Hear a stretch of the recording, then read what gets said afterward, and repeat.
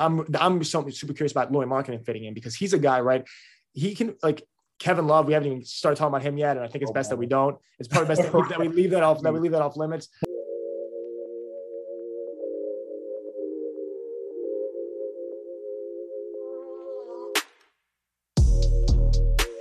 Welcome one and all to the Business Casual Basketball Podcast. You're watching or listening to episode 159.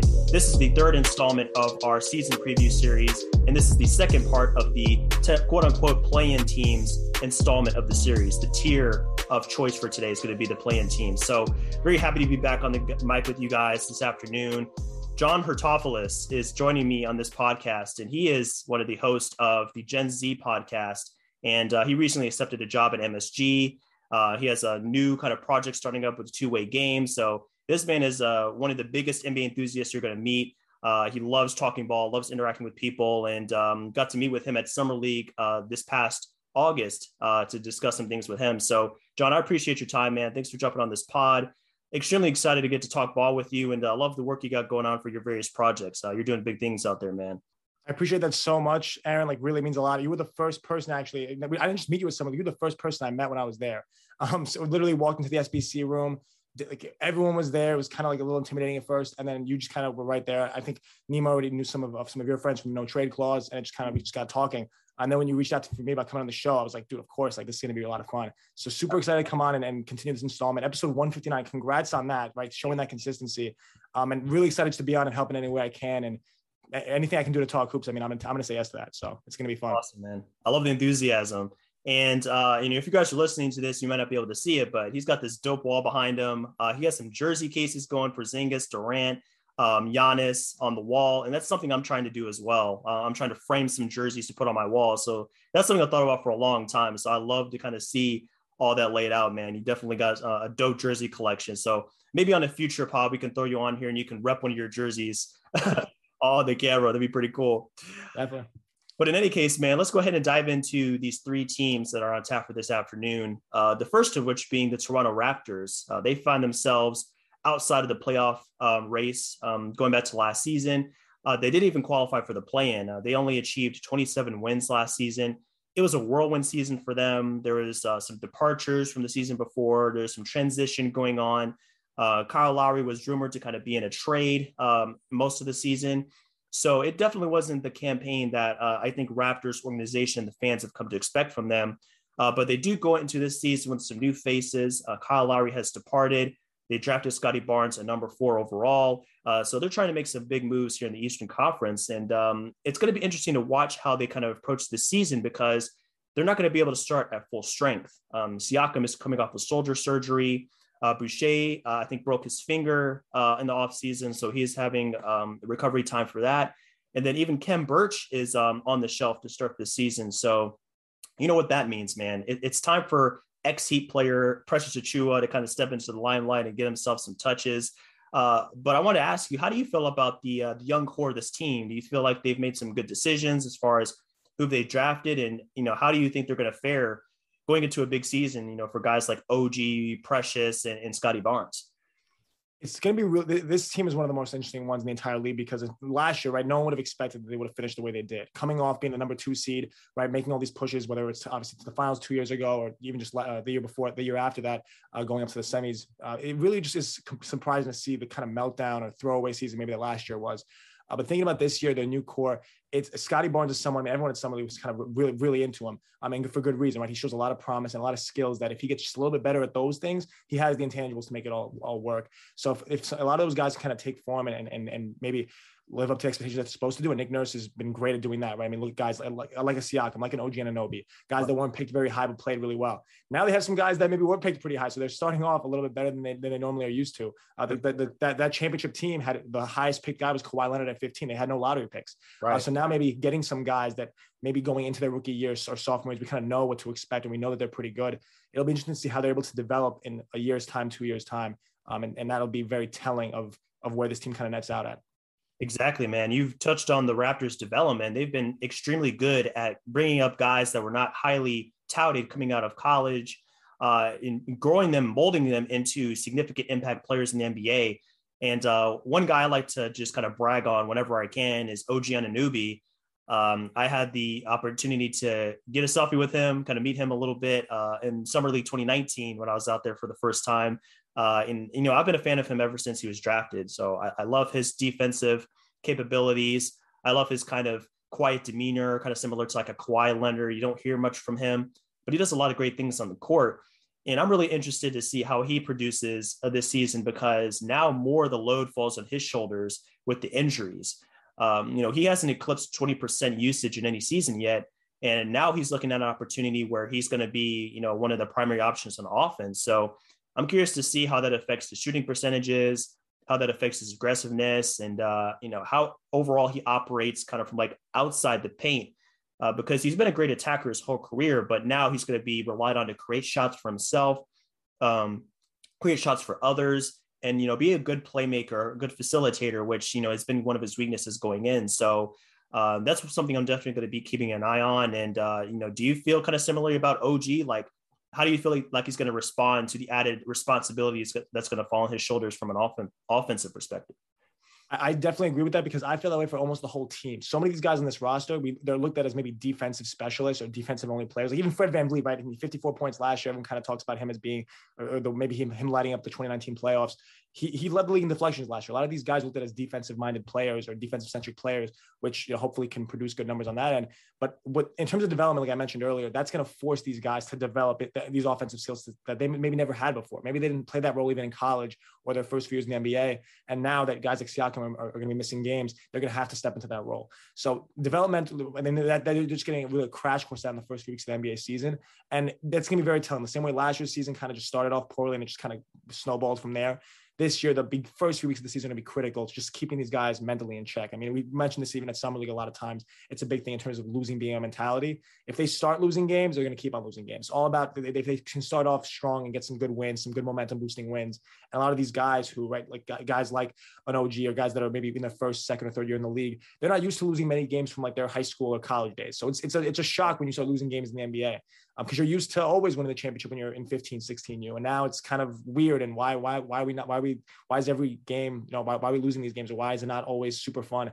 So coming off to a good start is gonna be super important for them. It's tough to do when your best players aren't around, but developmentally, when it comes to development, that's going to be a huge thing for them, is if they can play outside their roles. Like if OG can expand his skills a little bit, maybe be able to handle the ball more, be able to shoot it a little bit better, then he'll be able to fit himself into that role that he couldn't have done last year. Sure. And I like how you touched on just the importance of the beginning of the season for Toronto, because, like you said, for last year, I mean, it started off rough and things just kind of snowballed and gradually got worse. And that's how they ended up with, a record of 27-45. But I do think there is potential with this team, because I'm looking at the expected win-loss total from last season. They were expected to win 35 games based on their, I think like their net rating and win differential, things like that. So that tells me that there is some potential for this team if they can just kind of clean up things on the margins, be a little bit better in certain areas. They could definitely be a competitive team. And I think a big part of that, aside from OG Anunoby, is going to be Scotty Barnes. Coming into year one, I think he's going to have a big role for this team, even as a rookie. That comes to be expected from a guy that's drafted number 4 overall. A lot is going to be expected of him. But going back to my experience watching him in Summer League, I'm very high on him. His defensive ceiling seems to be very high, just like OG Anunoby. But offensively, I think he has a lot to offer, even now, as long as he kind of shies away from that 3-point shot that's not quite there. In the first preseason game that they played against Philadelphia, he put up 13, 9, and 6 with 2 steals and 2 blocks. So I love the competitive spirit he brings to the table, the versatile skill set. I think it's going to take some time for him to kind of be a complete player offensively, just like guys like OG and Siakam. But when that gets there, I think he's going to have a lot to offer to this team. So, I love the game he brings to the table. And I think he's going to have a crash course on how to win in the NBA, because he's one of those guys that, as you mentioned earlier, it's going to be an adjustment for him, losing games from the outset, for a team that, is kind of lacking in some of the star power. So very interested to watch his development. I'm fascinated what you said about them not losing. It's their point differential being the main thing that really stands out. They were the only team last year to be in the bottom 5 teams in the NBA in both clutch offensive field goal efficiency and then defensive field goal efficiency, which is pretty, that right in of itself is pretty starting, that they're not able to close games as well as you'd expect them to, right? Being that they're so young and inexperienced, but hopefully that development happens over time. But the biggest thing, like you mentioned with point differential, is that they were actually a positive, even though when they were 27-41 and they're 14 games under 500, they were a positive in net rating or in point differential. That's crazy. Which is kind of, it's just, that's such a weird stat to me. I really can't wrap my mind around how that really happened. But going into this season, right, can they, if they can win, if like you flip some of those games, that changes the whole dynamic of your season. They were a plus in point differential for the last 4 games of the season, and then they finished up with whatever their record was. But that's, I think, something that's super important, thinking about how do they close games, because that, especially then too, if you lose a game from start to finish, that's one thing. But to be winning or keep it close and then always be losing in the last couple minutes, now you're starting to have regrets. Now you're starting to think, okay, what went wrong? And that's kind of where, right, that's where the snowball effect kicks in. When you're always losing tight games or always losing games where you kind of slip up in the last few minutes, that's where that uneasiness sets in. So hopefully they can right the ship this year, and they have the experience, everyone getting one more year of experience under their belt. Losing Kyle Lowry is obviously a huge, in terms of better leadership, is a huge problem with that. But hopefully everyone else getting one more year is going to be very beneficial, and them getting over that hump. Exactly, man. And you touched on the backcourt a little bit, losing Kyle Lowry. That's one of the big, I think, talking points for this team is how do they respond to that void that's created in the backcourt. Van Vliet is definitely going to help a little bit. But if we go back to last season, they made a major trade that I think might have also contributed to the snowball effect. They traded out Norman Powell, who was, one of the best offensive engines for this team, swapped him out for Gary Trent Jr. Definitely a downgrade in the short term, but there's a lot of potential with Gary Trent. So he got a 3-year contract, very valuable contract. Some people would say it's an overpay. It starts at $16 million for this season, and it jumps to 17 and then 18.5 for the third year, which is a player option. So, I'm curious to see how Gary Trent does with like a full-time starting role now. He did finish in the bottom 25% of rim attempts his first 4 years in the league. So that's definitely an area where he's going to need to improve. And I think if that comes together, that makes him a very complete player, because he's already, I think I would say he's a decent defender, just at least if you look at his effort level and, what he can do with his size in the backcourt. But then also with that offensive punch from a shooting perspective, it's been there pretty much since the second or third year of his career. So that's going to come together, hopefully, for him. And then that's going to pay dividends for the Raptors in terms of replacing some of that shot creation, 3-point ability that Kyle Lowry is leaving behind. And then, of course, Dragic is on board. So if it's you and you're trying to make a decision as to how you kind of sort out the rotation in the backcourt, how do you divvy up minutes between Van Vliet, Gary Trent, Dragic, and Malachi Flynn? Because he's another guy that's going to be worth watching when it comes to the guard rotation. One thing I was going to say is we got to be careful what we say about Gary Trent Jr. because that's Nima's guy. Nima, I don't know if you remember when the Rockets couldn't get him. Nima was very upset. So I'm going to be careful what I say about Gary Trent Jr. I got to be watch what I say. But in all seriousness, though, it is an interesting thing there. And at least with Malachi, he's someone that really could make a run for getting starting caliber minutes. Right, he's one of those guys that has that potential. So that's something super interesting. Goran Dragic obviously has had just a stellar run in this league the last few years, right? Leading teams, right? Think about what he did with the Heat, right? Being that point guard that can really will that team, in the way that he did. Could he be kind of transitioning more to that Ricky Rubio role now? I think that it might be getting to that point. It depends, right? With some of these young guys on the Raptors being so good, and developing and needing to get minutes to further develop themselves, he might have to start taking that 6-man role as that guard, because he's always been the starting point guard for as long as I can remember watching him play. Going back to even when Phoenix had him in that weird 3-point guard lineup, right? Like all that kind of stuff. Yeah. But looking at the way it's going now, I mean, the same way Ricky Rubio is going to have a very productive season this year, like coming off the bench and being that maybe perfect backup point guard. That might be more of Goran Dragic's role. It's been curious to see how that looks like. Mm-hmm. Gary Trent Jr., like you kind of you hit it on the nail on the head, talking about just maybe his game and what it could take off this season.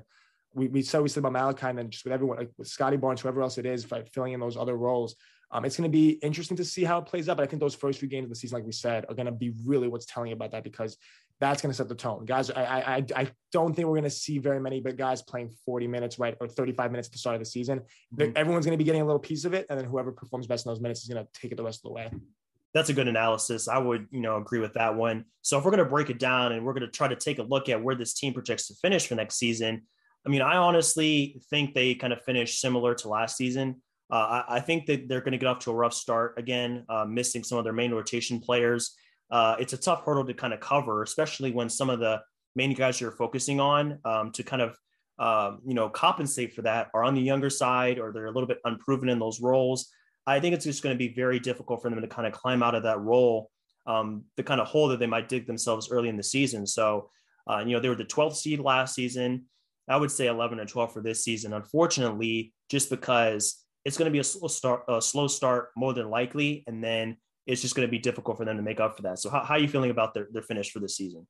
I would say, right, 12, 13 is where I'd expect, only because the East has gotten so much deeper, right? Like those, it's not even so much like when you think of a conference getting better, you always think of like, okay, LeBron just went over to the West. Like, what does that mean for the West? Like, it's not really the top 1, 2, 3, 4 seeds. It's those like, it's all those teams right there, the 7, 8, 9 seeds. Like we're about to talk about the Cavs and right what they can do. I mean, and we'll talk about that, like how they compare. But there's all these other teams that maybe made more moves or maybe that have a stronger young core. That are really going to be holding those 9 and 10 seeds. It's going to be tough to see how Toronto's able to fit in there.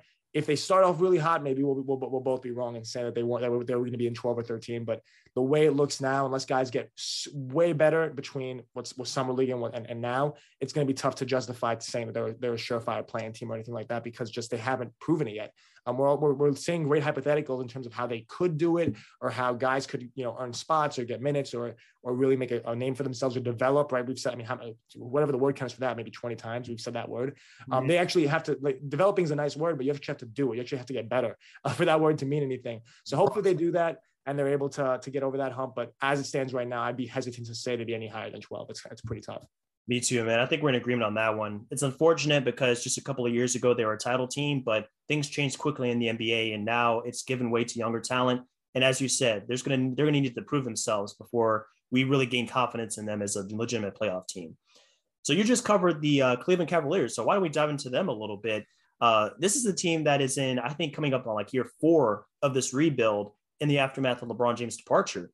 So we go back to last season, we look at how that ended up for them. It was more the same, man, to be honest. I mean, they finished with 22 wins in the Eastern Conference, so they were just below the Raptors. And, their defense was pretty bad again. They were bottom 5 in that department, but their offense wasn't very confidence inspiring either, 28th on that end. So going into this season, they made some changes. We know that Lauri Markkanen is coming in a sign-in trade. They re-signed Jared Allen. They drafted Evan Mobley. So that front court is very talented. But the problem is, it's going to be interesting to see how they kind of figure out the rotation for that front court.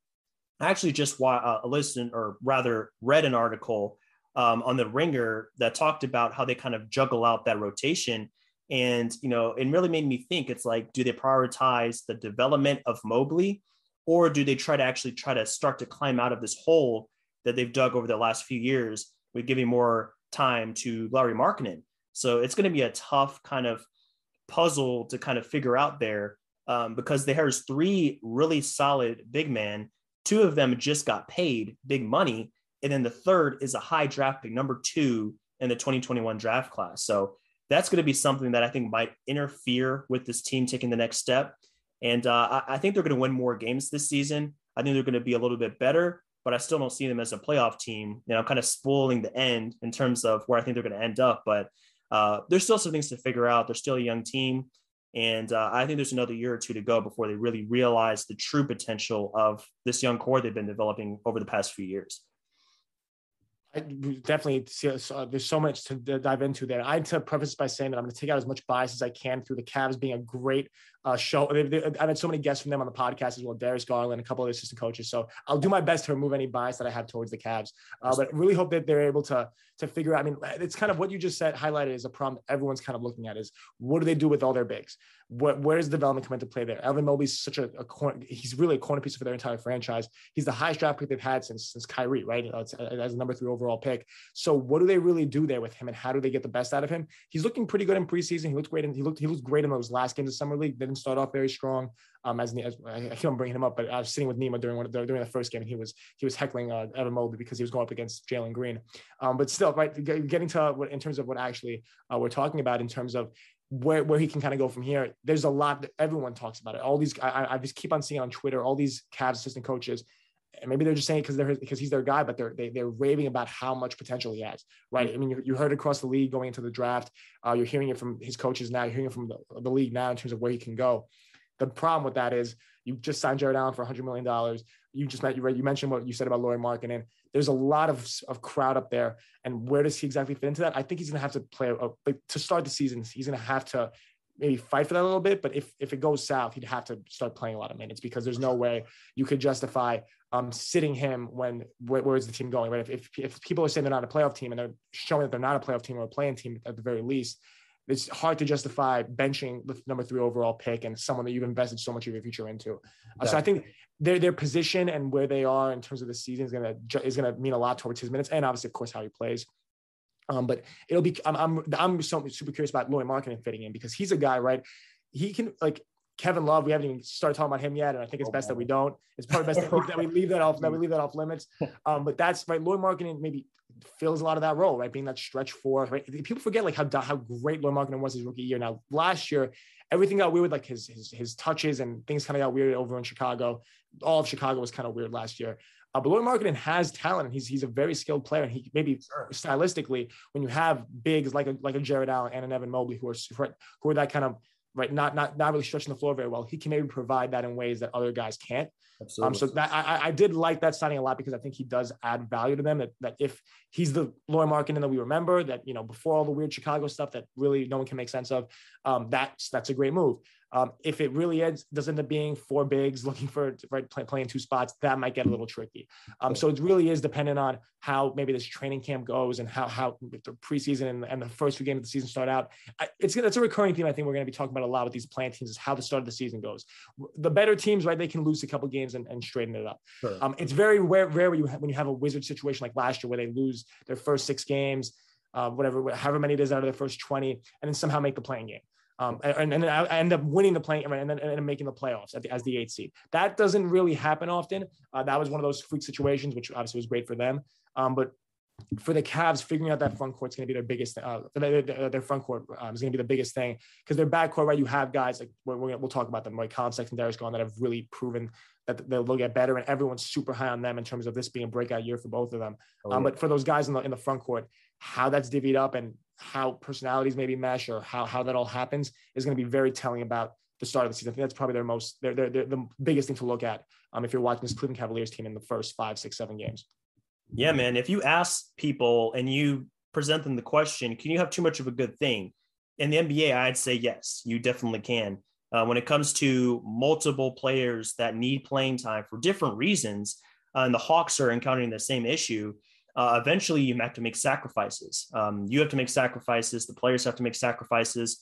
And in terms of this team, they either sacrifice developmental time or they sacrifice wins. So it just comes down to how they start. As you said, if they start off rough, you get to the last 20 games of the season, you have nothing really to play for, then yeah, Mobley's going to get the nod. But I think early on, his minutes will be a little bit reduced.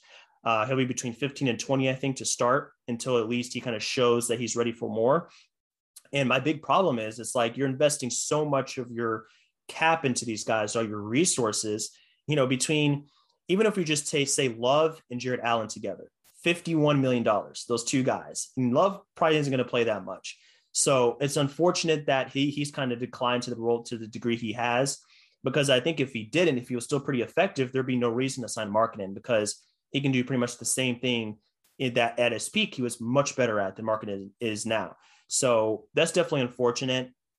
I think that's going to definitely cost them a little bit when it comes to developing continuity and really getting into a rhythm in the season. But shifting over to the backcourt, I think that's where there's more proven talent. That we've seen more of them when it comes to really tangible results that can translate to winning. But in that case of the backcourt, it's in flux, because Colin Sexton is eligible for an extension on his rookie deal, but they haven't shown any indications they're going to give it to him. He wants near the max. We know that he wants $100 million, but they don't see him at $100 million because he probably isn't worth that. Going to John Hollinger's projections for rookie extensions, he put his total at about $64 million over 4 years, if I remember correctly. So a lot less than the max, even though it's still a good amount of money. That's what you pay high-end starters. And then also, guys that are 6 men roles, elite 6 men. So definitely a divide there. That's why I think he's going to hit restricted free agency after this season. And but I think he's still going to have a big impact on this team. Colin Sexton is another one of those guys I've had the opportunity to meet in the past. He dropped by one of the jobs I had a few years ago. So, I love his tenacity. I love how he approaches basketball. And I've been a fan of his as well since he was drafted, but it doesn't seem like he's a great fit for this team overall in the long term. So I think either they find a trade for him or, he moves on in restricted free agency next year. But, either way, the backcourt is great. And I'm curious to see how Darius Garland improves, maybe possibly most improved player conversation coming off of that USA experience. A lot of interesting questions for the backcourt as well, although I think they're a little more proven than the front court when it comes to, just what they can do for this team specifically in this moment in time. I think the thing with that is that the backcourt, they have their roles very precise. Like they know who they are and where they are. Mm-hmm. Like Colin Sexton and Darius Garland, they like each other. They know exactly what to do. And Ricky Rubio is he's very secure with being a great backup point guard. Right. And I mentioned him earlier for that reason is that, right, that's a role that he might've been used to being, right, that the point guard, the starting point guard in Minnesota and averaging however many assists it was per game and really leading that team. And the glory days with Kevin Love, right, when he was that Kevin Love, the double machine Kevin Love back in Minnesota. That's obviously not. I'm sorry. 35 to 40 wins, the glory days. The glory days for Ricky Rubio. But then again, right, thinking about just him being that role and being one of the better point guards in the league. Now taking that backup role, and from what it sounds like he's content with that, and he'll like not just content, but like he's going to do a great job in that role and provide a lot of support for them. So that I think that's the biggest thing is understanding their roles and understanding where they fit in, their purpose on the court. And that's what makes the backcourt, I think, going to be a success as opposed to the front court where everyone has question marks because everyone kind of knows what to do. And they've done it before, right? Ricky Rubio has proven to be a great veteran leader coming off the bench. Like guys like that, like Darius Garland, Colin Sexton, they've proven that they can do what they do, and they at least show that they have gotten better every year to where they could explode. Like Colin Sexton, averaging almost 25 points per game last year, despite obviously the season being what it was and the team being what it was, showing that this could be his year to really blow up, going from from wherever that 25 points per game is, fixing his efficiency numbers, fixing some other things to really show out and maybe become an all-star. Darius Garland could be a fringe all-star. That's maybe their best case scenario, and obviously it's not super realistic. But if that's something that can happen, that's kind of the fact that that's even a hope or a thought is what I think gets people excited about that backcourt to the point where the front court maybe it's a little bit more uneasy. For sure. Yeah, I definitely agree with that. There's an avenue for this team to be competitive, be solid, maybe even compete for a play-in spot. That's why I put them in this tier. I think they can challenge for a spot. I don't know if they're actually going to get one, but I think they can definitely be in the conversation. But as you mentioned, it comes down to, that backcourt kind of taking that next step that we think they're capable of. And then the front court, just sorting out the mess. I think it's just a mess right now. Like it can be pretty if they kind of figure it out. But at this point in time, it doesn't seem like it's all that pretty when it comes to the rotation. So there's just a lot of question marks for this team. Like, I think if you're looking at a team before the season and you're trying to project where they're going to go, but you have 5 questions, you have 10 questions about how they're going to deal with different situations, that's where I think there's going to be potential for them to underperform or just go off to a rough start, which is a common theme with these two teams. Like, I don't see how they kind of shoot out of the gates. I'm watching, them in preseason action, and, there's just a lot of clunkiness. And of course that's preseason in general, but I think that in this, this rotation with their entire team, it's going to be kind of challenging to kind of fit guys in. Isaac Okoro is a great player as well for that rotation, but he's still trying to figure out his role as a sophomore. Is he a 2? Is he a 3? Like, just things like that. Can he improve his shooting from the outside? So I'm curious about this team. I think they're going to be fun. I love the Allen addition to this team, bringing him in and getting rid of Drummond. Like, they've made some good moves, but I'm kind of underwhelmed to the point that they developed, because this is like year 4 of the rebuild, and the Hawks and the Suns at this point, they were starting to kind of shoot upward. As with the Cavs, it seems like they're still kind of stuck in the mud and trying to figure out where they want to be. So I think they end up just outside the plan as well, just like the Raptors. How do you feel about this team? Is there any hope for them to make it, or are you kind of a little bit down on them as I am? Comparing rebuilds is a fascinating thing that you just brought up. I mean, thinking about, right, teams like the Suns and the Hawks, it really makes you put in perspective what some of these other teams in this rebuilding mode have done, right? Thinking about, wow, like a team going from 20 wins to 50 wins, that's pretty crazy. I mean, obviously things that happen with, signing Chris Paul is a big thing for that. With the Hawks, surrounding Trae Young with some incredible shooters. Everyone kind of underrated them last year, and then all of a sudden, right, they're making noise in the Eastern Conference semifinals and finals. So that's something that thank you for bringing that up, because that just made me think a little bit about how cool that is.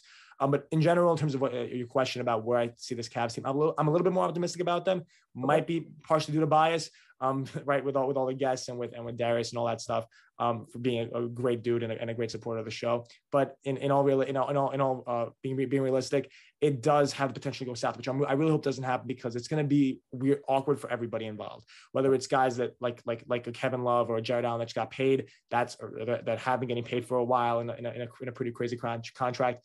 That's going to be weird. For the young guys like Context, and like we were talking about restricted free agency and all that, that's going to get a little weird. Like, it's just going to be very uncomfortable for everybody, and it's going to be like tough seeing that on Twitter. So I really hope they can get it right, because it's just something that I really hope could be a little smoother than it has been over the last few months, and seeing how the rebuild's going. Because to be honest with you, the worst thing with a rebuild is when you have to rebuild again. And that's maybe that's the worst situation for rebuilds, to have two rebuilds in a row. Right. And from what it looks like, that it might be going that way. This season is really going to make or break that. For sure.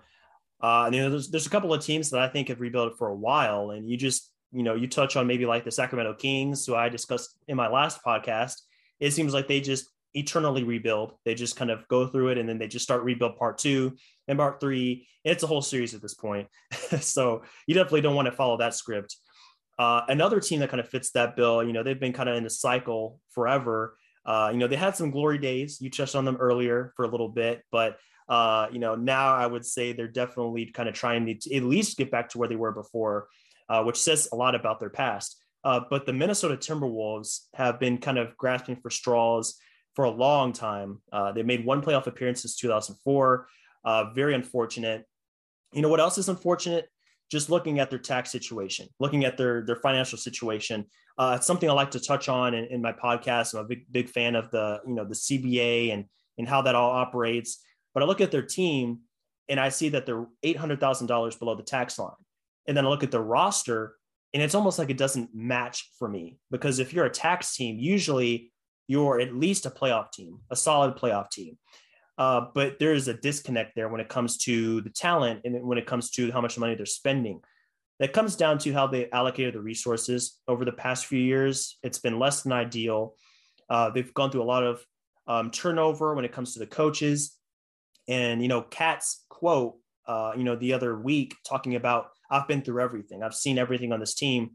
It's unfortunate. I really hate that for him, because he's one of the great players in this league. So he deserves a chance to at least kind of break back into the playoffs and assert himself on a big stage. But there is hope for this team. I don't want to be all gloom and doom, because I'm actually high on this team, at least higher than last season, because of 3 guys, Cat, Edwards, and Russell. I went back on Cleaning the Glass and I looked at their point differential, or rather efficiency differential, with those 3 guys on the court. Most of the lineups with those 3 guys were positive. And then the one that really stood out to me was when those 3 guys were on the court with Jared Vanderbilt and Jaden McDaniels. When they were all on the court together, plus 37.8 efficiency differential.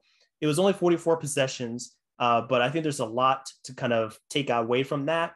If they can kind of put some Swiss Army knife guys that are good on defense next to that big 3, I think there's an opportunity for them to be really good. So Timberwolves for you, man. Like, do you think it's gonna be more of the same, or is this finally the year for Cat and Russell to have some success together over just unfortunate injury circumstances for the past few years?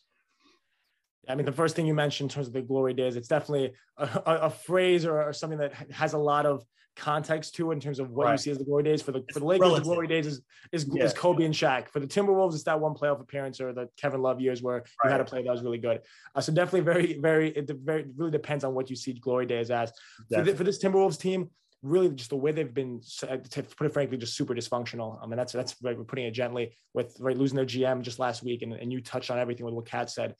It definitely is an unfortunate situation, and being in that kind of repeat of a rebuild, like the Kings, the Timberwolves, like those are the teams that you always see, like, okay, like they haven't put together a playoff series almost, let alone 2 in a row in how long. That's something where it's tough to really have confidence in them this year. Cat was one of those guys 2-3 years ago. GMs were saying I would start my team with him today. He was on that list. It'd be like him, LeBron, and KD as to who would you start your team with today. Right. So to see him to where he's, whether it was trade talks or whether it was like his value or contract situations or the other guys around him, that it really is unsettling to see that. But it obviously is the reality when you're only winning however many games. And last year was a testament to that, just in terms of so much being out of his control. But before that, right? It's kind of a repeat of it's Kevin Garnett, Kevin Love, and then from what it looks like now, it's going to be Karl Anthony Towns, where the Wolves get a generational talent almost, or what some of it looks like one in terms of like maybe the numbers they're putting up 26-12, 26-14, whatever it was for Kevin Love. And then it just never pans out. You're never able to really get anything out of that. So that's something, right, you would hope to see them fix, but with the pieces they have around them right now, I don't see them going very far. How much different is this team than the team we saw last year? Not very different. And how much have they improved? Maybe how seamless things go in the front office or everything else? Not much. So apologies to, again, those guests from the Timberwolves, but obviously I have to be a little bit realistic with that it does seem much harder for them to make those, to be, it's harder to be positive about them than it was to be about the Raptors or the Cavs in that sense. Yeah, I'm with that. When it comes down to their potential for this season, I think the difference between this season and last season, even though the roster isn't all that different, is just the fact that they might be a little more healthy than last season. Cat missed a whole ton of time last season. D'Angelo Russell as well with a knee injury. So, COVID took hold on them a little bit. So I think that might have sapped a few wins from their total.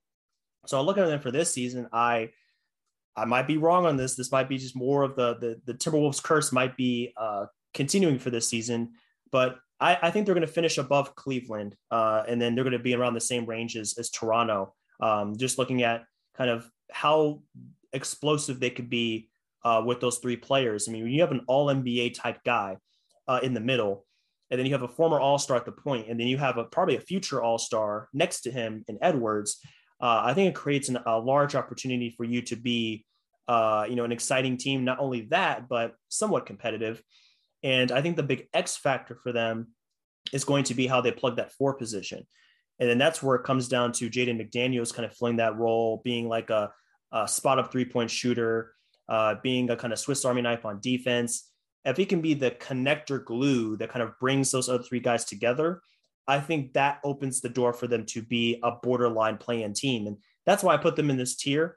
Some people might scoff at that, but I think that if they play their cards right, they can start to kind of climb out of this eternal rebuild that they've been in for quite some time. So it comes down to, I think, that 4 position, and then also the depth of this team. That's another big factor.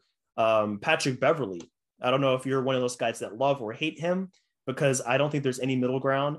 But I think he can have a huge impact on this team due to his toughness, his defensive attention to detail, and being a competent offensive player. Nothing great, but good enough in small samples. So when it comes down to the depth, I think that's a major point that can make or break their season for them. So I don't know if that was enough to talk you out of being lower on them, but I think they're going to be an extremely exciting team, that has an opportunity to kind of flip the script for where they've been recently. I do like that. And it did help a little bit in getting me a little more positive then, because the biggest thing you mentioned that I loved was that really any team, it's funny, in the NBA, you just think of talent and you think of everything as a toucan. It's all an overall rating system, right? Yeah. And it's just not how basketball works. It's just not the reality of it, right? Mm-hmm. If a team just plays their cards right and things work and guys are motivated and things just click, good things are going to happen. That's something, right, that this team definitely has time to do it together. It's just, for me, it was always like, they haven't proven that at all. Like players haven't proven that across the board where maybe other teams have. Mm-hmm. But definitely interesting to see, right, how that's able to really take shape and take mold. You asked me about Patrick Beverley, and again, I'm going to be a little biased here and I keep on bringing him up, which is kind of weird that he keeps on coming back to this. But I was hanging out with Nima and Aaron Miller. Aaron Miller's Patrick Beverley's trainer when we were in Vegas. And just in general, though, right, like even before that, obviously that interaction, which might make me a little bit biased. Pat Beverley's, you hear about it in all these interviews where Timberwolves players are saying like he's making us play 10 times harder. He's really, as a veteran leader, doesn't get better than Pat Beverley. Now, if he's on your team, you might be saying that. If he's not on your team, you might hate the guy. Oh, yeah. That's kind of maybe how it's been with him for his whole career.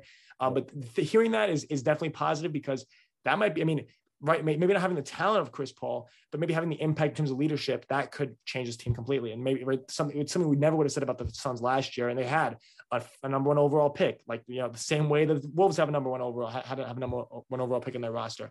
They had other pieces, but, like Devin Booker, the same way that the Timberwolves do, but they couldn't really put it together. That's what's going to be fascinating, is if, like you said, that might be the difference maker. And honestly, that would prove a lot of people wrong.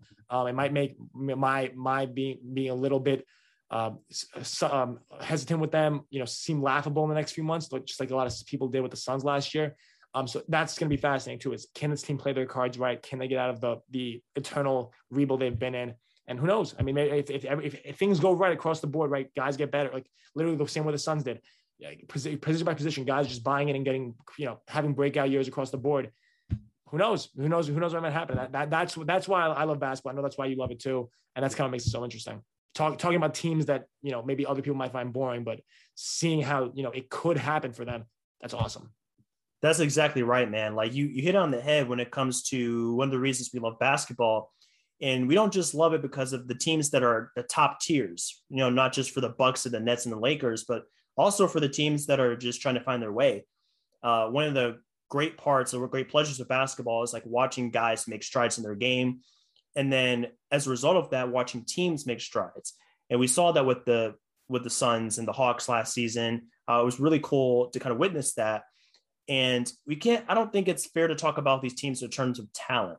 There's subtle differences there, but I think what separates these teams in the doldrums from the teams at the top of the league is it's the little things. It's the front offices, it's the schemes on the court, it's the mentality, the culture of the team. And the problem with the Timberwolves over the past many years, I think the culture has just been a losing one.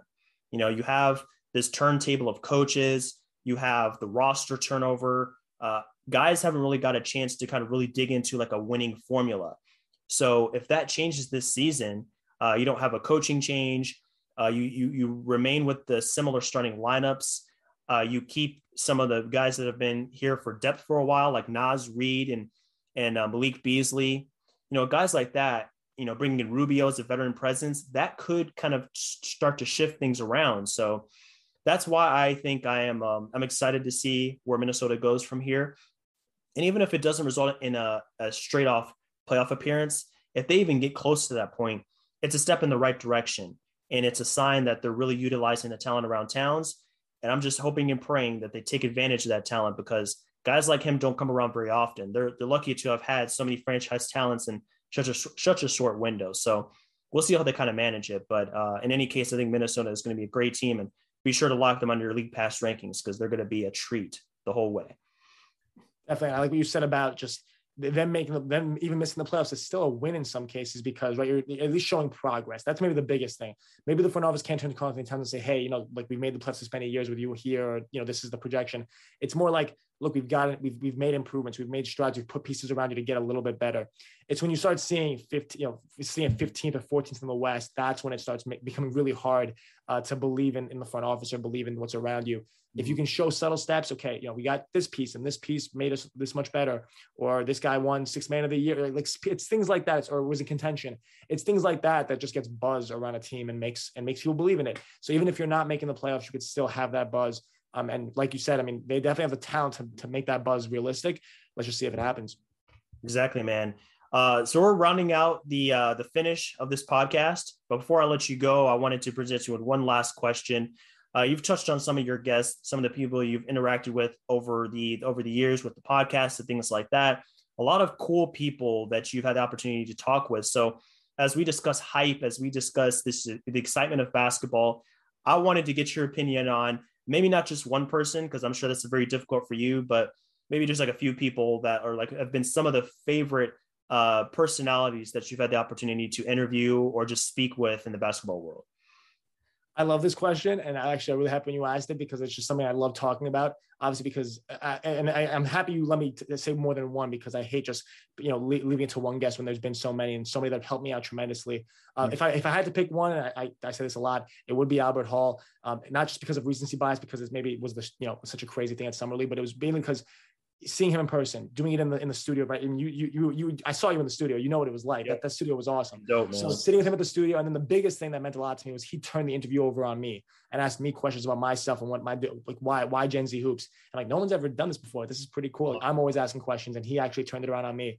So whether it's his reaction to the Sox or doing it in the live studio or him turning the tables on me, he definitely would be someone that's just in the short time that I've known him been super, super helpful. But other people definitely include Nick Lagis, another sports business classroom alumni, who's the GM of the Mexico City Capitanes. He's been incredible. I mean, he's just been so friendly. I wish I could have seen him more at Summer League, but got to see him briefly before he left. Greg Buckner, who I worked his camp, ended up meeting Darius going through that and having him on the show. Coach Buck has been awesome, and I'm going to see him when he comes to New York to play the Knicks. I think it's a game in the beginning of November. I forget when. But the Charger coming at the same, really close around the same time. So I'll be seeing all my Cavs guys then, which is great. And then definitely, there's so many others I can name, and I feel bad, right? If I keep on going, I'll be leaving some guys out. Those are the guys that I saw this summer that I really got to spend time with. And I really, like Coach Greg inviting me to his camp and stuff like that. Those were things that really stood out to me and the things I'm going to be forever thankful for. Because that maybe set up, this summer was incredible. Summer League was the absolute pinnacle of that. But there were steps leading up to it, going to Coach Buck's camp or me, really talking to Nick a lot more in June and July. And he kind of set me off on the basketball camp game. That's what he calls me. When he used to work the Stanford camp, he said he told me, John, work as many camps as you can. That's when I saw Coach Buckner post on Instagram. I'm like, I'm doing that camp. I'm doing the Brooklyn Nets camp in August. When 2 days, I landed from Vegas and I was doing that camp 2 days later. Wow. That's kind of what came over me because of Nick's guidance. So it's things like that really maybe gave me a switch, and that's in that regard in terms of how I approach things. Because I had it kind of figured out, over Zoom, how to network with people. Physically in person, it was I had to there was some rust to kick off. It was a year and a half off of talking to people in person. So those were guys that were very influential to me and kind of getting comfortable doing that and having such a successful time at Summer League, but also a successful time growing this show and something I'm so passionate about. So, it's super excited to have come on the show. This has been incredible. Really thank you for doing this. Because the moment you texted me, I was like, dude, let's do it. This is going to be awesome. And thank you also for turning it on me and letting me share some about guys like Albert Hall, who've been super helpful and really allowed me to continue growing my brand and the platform. And seeing where we can go from here, because you said years, it's only really been months. We only just now reached the 1 year anniversary. Same thing with no trade clause, right? Everyone kind of assumes, oh, you guys are so, I think I told you this on I told it to Anil, and then I think I told you at Summer League. I thought you guys were around for 5 years. I just assumed. When I saw you guys in March when I was at the SBC thing and there was a virtual thing, oh, do you have stuff no trade clause? And I saw your logo. I'm like, oh, I feel like I think I saw this when I was in high school. And that's not true. That was not even the closest to the truth. So it's funny, right? That's kind of what it's all about, is having something so making so much content in a short amount of time, doing such a good job at what you do that people just kind of assume it's been there for forever, even though it hasn't been. So I thought that was something that's a real testament to the work that's being put in across the board, and seeing, young people like us killing it in this regard. It just warms my heart. So super excited to come on. Would love to come on again whenever you need me, because this was a really fun time and got me thinking totally differently about teams that are always under the radar. So thank you. Yeah, of course, man. John is doing great work out there, so be sure to check him out. And as you mentioned, relationships are everything in basketball, so you definitely have to be cognizant of those opportunities whenever they become available. So why don't you let the listeners know where they can find you if they want to get involved with some of the content you have going out there on the internet? Definitely. So try to make it as easy as possible. You can find us everywhere at Gen Z Hoops, everywhere, whether it's Instagram, Twitter, LinkedIn, where that's where I get all I guess. So that's a very important platform. LinkedIn's huge. YouTube, really everywhere. Recently, we've mentioned him. This is maybe the 5th or 6th time we mentioned him on the show, but with Nima, we started up a new chapter that obviously Gen Z is still going to go on, but this is kind of our shared project in two-way, Grit Grinding the NBA G League. That's my way of saying, hey, look, I love the NBA. I love the NCAA. I love the WNBA. I love all these leagues in the world. International basketball, they're all great. But the G League is just special, man. I everyone that I was meeting at Summer League was either a guest of mine from the G League. Like they were in the G League 5 years ago, or like everyone's touched that at some point. Mm-hmm. And the stories I tell from there are the most interesting ones. Like, sure, the NBA ones are great too, and I love telling those. But the G League ones are the ones that really I can relate to a lot more. I can see myself living those stories out in the next year or two, hopefully. So like, and I know a lot of other young people feel the same way. So I think the G League is something that I'm captivated by. I'm this year I'm going to be a Long Island Nets season ticket holder. A lot of my friends are getting opportunities like covering the G League teams or coaching. Like it's funny. So many of my guests now are texting me like, "Hey, I just got a job with this team. I'll come out and do a part 2 on two-way." Because when they came on two-way, they were college coaches or they were whatever, and now they have G League on their resume, and they have that experience to talk about. So that's to kind of give an example. Nick Lay just came on to Gen Z Hoops to talk about. We spoke about everything: his time over in Australia, his time with the South Bay Lakers, his time growing up and geography being his major. Really cool stuff. But when he comes on two-way in the next few weeks, he's coming on. We're working with the Mexico City PR department to make that happen. It's going to be all about the Mexico City. That's it. We already touched on Nick's story and how incredible it was on Gen Z Hoops, but now it's all about Mexico City and the historic season they're about to have, kicking things off for the G League abroad. So it's going to be fun, and I really can't wait to tell those stories. So it's at Gen Z Hoops, at two-way. My personal sometimes it's John Harder Phillips, sometimes it's J.Hart21. It gets a little weird, but hopefully that's one thing is putting the show everywhere to where if you type it in, it's going to come up on Google. That's the goal. So if you can't find it somewhere, let me know. I'll put it on there. Whoever's listening, please let me know, and I'll put it on a directory in India. Like I'm on FID, which is in India, and I always tell that story because I had like one listener from there like a month, but that's one listener I wouldn't have had. So it's kind of that's what the grind's all about. Really appreciate you for giving me this platform to talk about this and share these ideas about like we said, teams that don't get discussed about enough, because that's what I'm all about, is telling stories about those teams or people or organizations or coaches or whatever that don't get the love they deserve. So no better way to do that than to talk about, teams that don't get that love. So thank you. Absolutely. Anytime, man. So this has been a great installment. I hope you guys enjoyed it. Next week, we'll be kind of diving into the teams that will be legitimate kind of playoff threats that will be, in the play-in or higher, kind of in that the middle ground of the Eastern Conference. So hope you will tune in next week for that installment. But until then, guys, enjoy this preseason as we get closer to the regular season. Enjoy the rest of your day as we continue to just enjoy basketball, enjoy the NBA. So take care, everybody, and we'll see you soon.